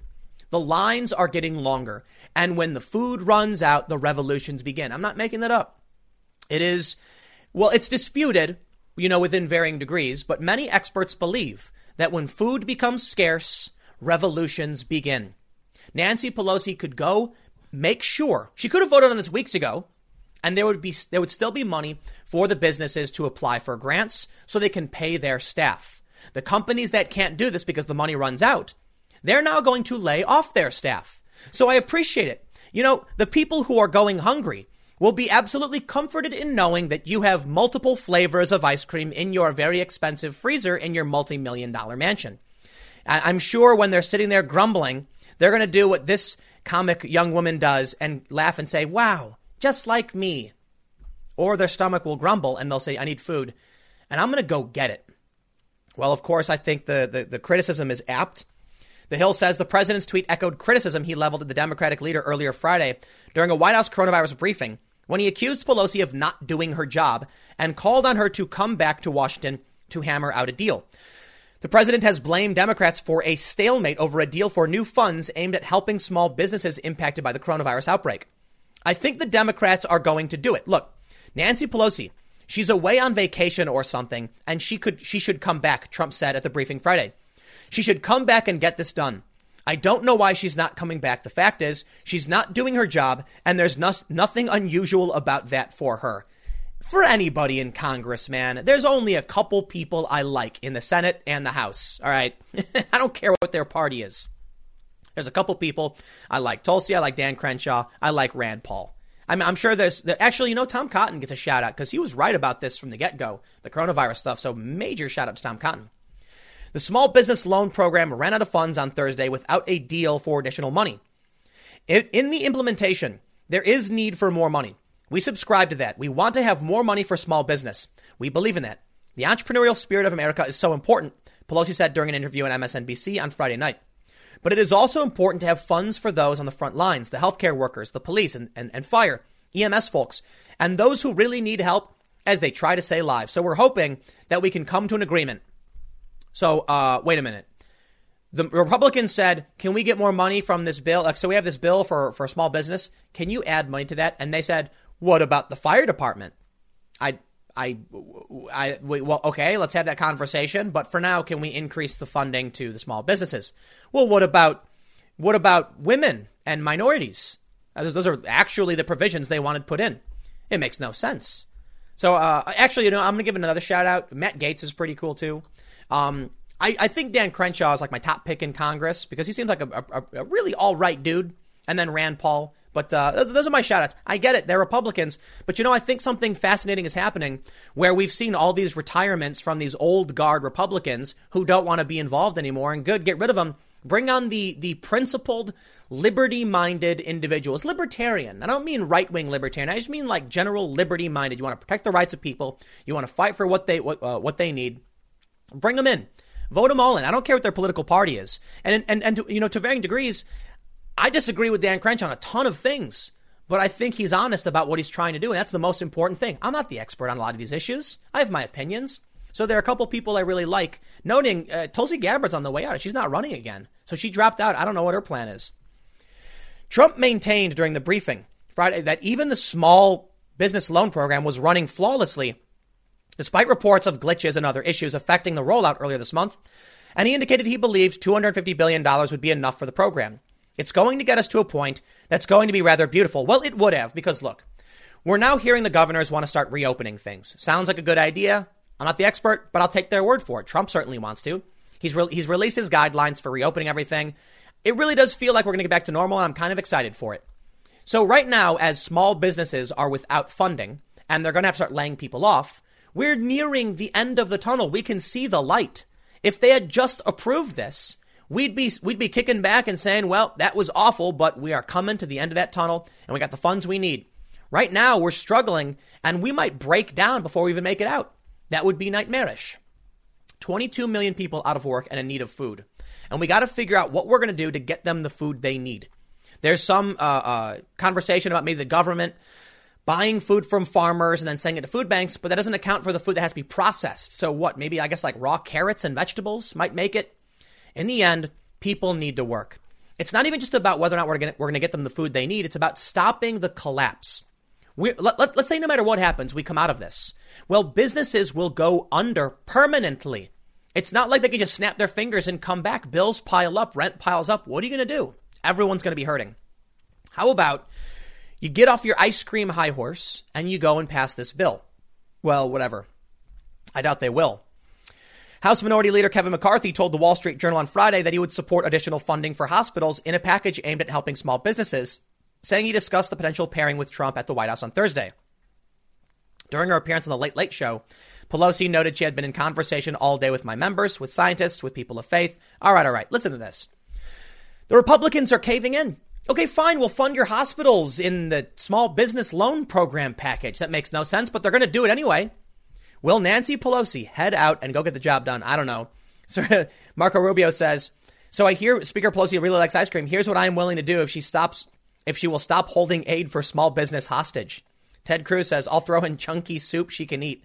Are they offering up their food? If they agree and the Republicans are going to cave and give them what they want, why am I even recording this? Why are we having this conversation? Why is this the issue? I think it's because the Democrats just want to obstruct. It doesn't make sense that someone would be like, would you like to fund small business? What about hospitals? Okay, fine. What about minorities? You're clearly not trying to fund what they're asking for. It seems like the true goal of the Democrats is just to block this. Maybe they want the unemployment numbers to go up because it's bad for Trump. I wouldn't be surprised. Well, I'll leave it there. Stick around. Next segment will be tomorrow at 10 a.m. Thanks for hanging out, and I will see you all next time.